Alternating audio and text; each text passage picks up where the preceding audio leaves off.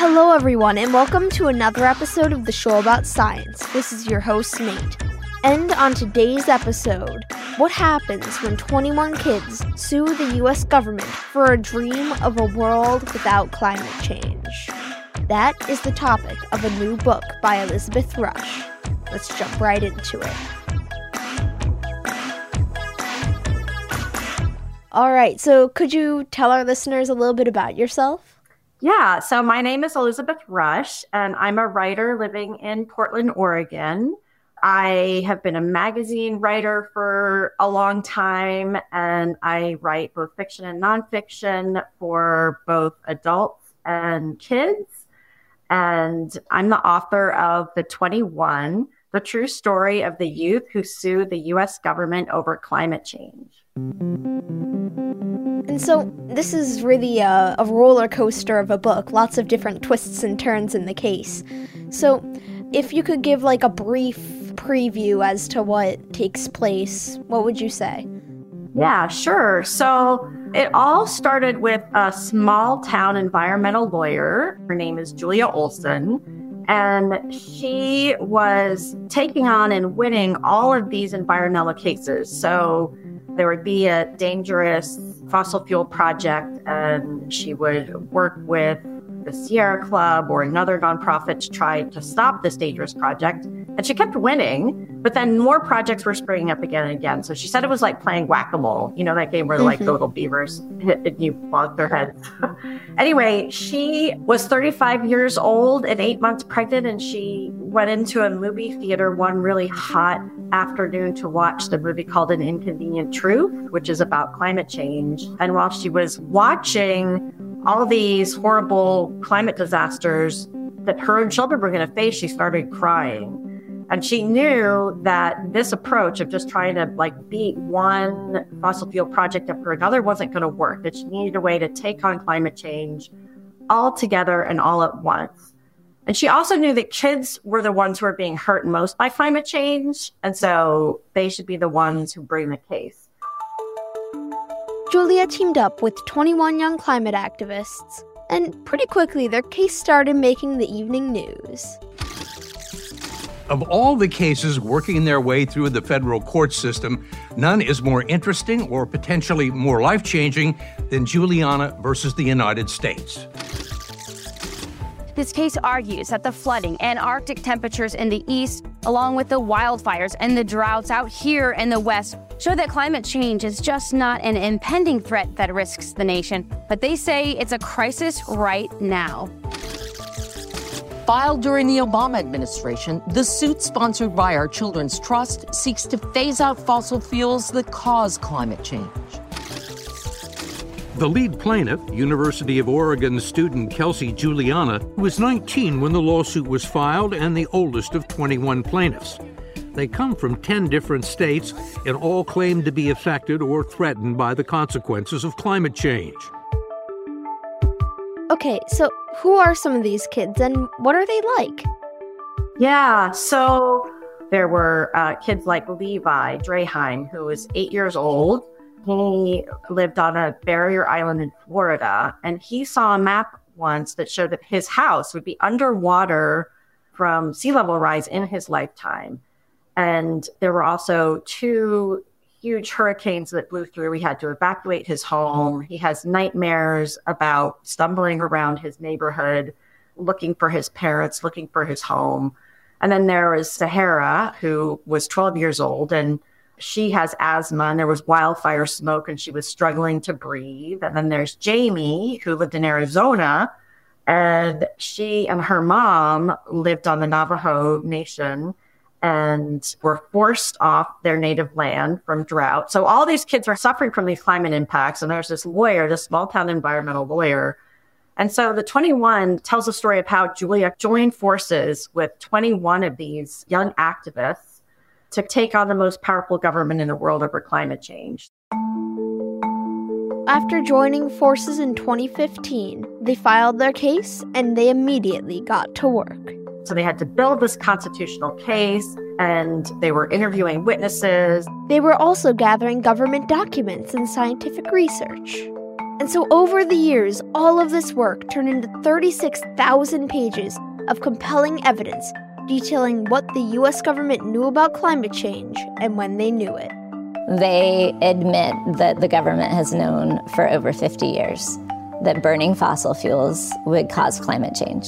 This is Julia talking about that evidence on 60 Minutes. They don't dispute that we are in a danger zone on climate change. And they don't dispute that climate change is a national security threat and a threat to people's lives and safety. They do not dispute any of those facts of the case.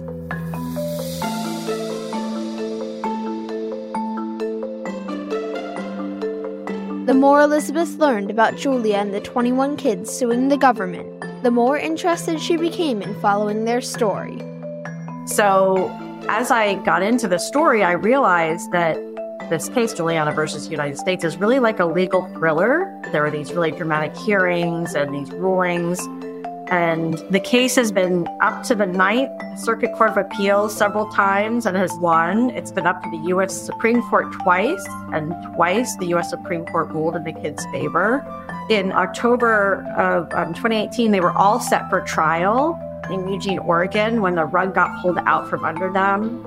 And what's incredible about this story is that even when they faced obstacles, they always found another way forward, and they are currently headed to trial. So I think that the young people will get their trial, and I think that they'll win. And I think that it's going to be the biggest step forward on climate change that we've ever had, because if they win, then the U.S. government will no longer be allowed to actively support the fossil fuel energy system. So they're suing the federal government. I mean, how does that even work? Like, how are they suing them to get rid of fossil fuel usage?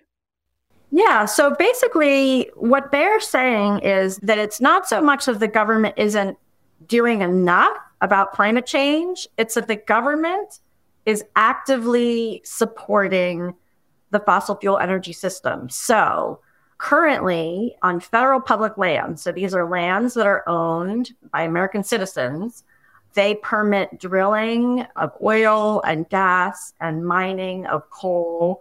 The federal government also permits the moving of fossil fuels in and out of the country, imports and exports. They also subsidize fossil fuels. So what the youth are trying to do is to get the U.S. government out of supporting the fossil fuel industry. So 25% of emissions of greenhouse gases in the United States come from federal public lands. So if the courts rule that the federal government's behavior is unconstitutional, that by supporting the fossil fuel industry, they're infringing on these kids' rights to life, liberty, and property, then that behavior would have to stop. So that means that they could no longer permit drilling on public lands. They could no longer allow pipelines to cut across the country. They could no longer subsidize, which means give a whole bunch of money to the fossil fuel system. So if they won, that would be probably the biggest drop in the production of greenhouse gases in the world. I mean, that's incredible that they could have that much power, right? And that they could do that. Yeah. So in this book, there's a lot of personal moments, with the 21 kids who are suing the government. So how did you learn about all of these different little moments? Were you there as the case was happening? Or, how did you write this, sort of? Yeah, that's a great question. So I first got interested in the case when one of my kids actually went with a bunch of school friends down to Eugene, Oregon for the first hearing of this case. So I wasn't there, but she was there. And she came back and told me about it. And that got me really interested in it. So I started following it in terms of just reading, news articles about it and reading the briefs. And then when I actually started writing the book, there was a hearing here in Portland, Oregon, where I live. And I took my notebook and I went to the hearing, and it was just really dramatic. And I took notes, and then I went to the rally afterwards with the kids and I took notes. But then I also interviewed the lawyers, and I spent a lot of time interviewing 5 of the plaintiffs. The plaintiffs are the people who are bringing the case, so 5 of the young people. I had long interviews with them about how does climate change impact them? How did they get involved in the case? What is it like to agree to be part of a lawsuit suing the U.S. government? What did their family say? What was it like when they went to the first hearing? What did it feel like? Did they understand everything? And so that's where I got a lot of stories about how Levi is really squirmy and he was really worried about being able to sit still for 2 hours. And the kids' reactions, while the hearing is going on, to things the defendant said about how they didn't have a right to bring the case to court and how angry that made them feel.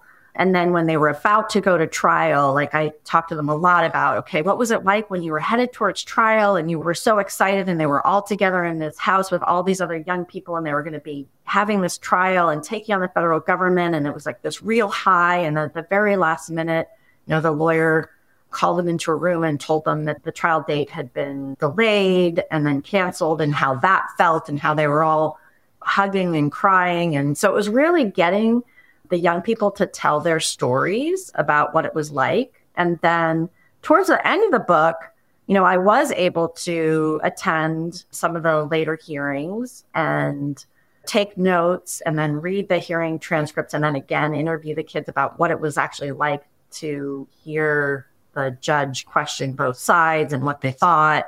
So, I really couldn't have written the book without the help of these 5 young people who not only are in school, doing all their stuff with their family and their sports and in this lawsuit, they also took the time to talk to me about the case and tell their stories. It was really amazing that they did that. And they are just incredibly generous and powerful people.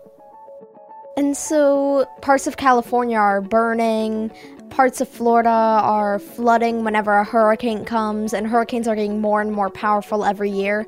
So with all of the negative news about climate change, can we take away something hopeful from this book? Yeah, so I think that this case really has the potential to change everything. So as I said before, if they win, it's going to be the biggest step forward on climate change ever. The U.S. government would no longer be able to actively support fossil fuels. But even more than that, I think that it shows the power of young people. So young people are already doing amazing work around climate change. So they're marching in the streets. A lot of them are talking to their representatives. And this book, The 21, really highlights another incredibly powerful way that they're speaking up. They're asking the courts to protect their rights. And it's not only the court case, but it's also just changing the way people think about climate change. We all have a right to a stable climate. We all have a right to live on a planet where we can depend on, what the weather cycle is going to be like where we live. And these young people, by pointing to the federal government and making them accountable, really can change the way we think about climate change and can actually start to make a difference. And, I think sometimes we adults need kids to tell us the obvious, that we really have a right to a stable climate and that our government should not be allowed to continue contributing to this problem. And that's really revolutionary. It's both simple and super revolutionary. And so one other thing that this whole story really proves is that anybody can make a really big difference. No matter the age, no matter the experience in politics or world affairs or anything like that, anybody, just by taking a stand for what they believe in, can make a big difference. And so this story is still ongoing. As you said, they're going to trial soon. And so I'd say that this book, The 21, The True Story of the Youth Who Sued the U.S. Government Over Climate Change, I'd say that it's a great way to catch up on all of the twists and turns in the case before a trial that could potentially drop fossil fuel emissions by 25%. Yeah, it's incredible. People always say that kids are our future, but I think what the 21 shows is that the future is now. Kids already have the power and are changing things. And that is a real ray of light and a real story of hope. And also, as you said, like, this is an ongoing case. It's going to be in the news. And this book will really give the deep understanding of like who these kids are and where they came from and what they're trying to do and what they've been through already, so that when there's a trial, like, you'll be prepared, you'll be ready to jump in and probably watch the trial and really understand what these kids are doing and how they can really transform the climate change situation. Yeah. So where could people learn more about this book, or maybe where to find it? Yeah, well, they can definitely visit my website, which is www.elizabethrusch.com. But I also really encourage people to go to the website of Our Children's Trust. So that's the nonprofit that is supporting the young people in this legal effort. So that website is ourchildrenstrust.org. And there you can find updates on the case. There are also ways to get involved to support the young people, like signing walls of support. And if there's a trial or a hearing that is being video recorded, you can actually watch it in action. So as this case unfolds, I'm going to be really excited to hop onto that website and see what's happening with the case and maybe actually be part of witnessing history being made. Thank you for being on the show. Thank you so much for having me. You're a wonderful interviewer, and I could tell how thoughtfully you read the book. Thank you. I really appreciate it. There you have it, folks. The show about science is complete. Music on today's episode comes from Epidemic Sound and Descript, and our theme music, as always, was composed by Jeff Dan and Teresa Brooks. If you want to stay in touch and never miss an episode, go to theshowaboutscience.com and sign up for our newsletter. All right, Dad, you can shut the recording off.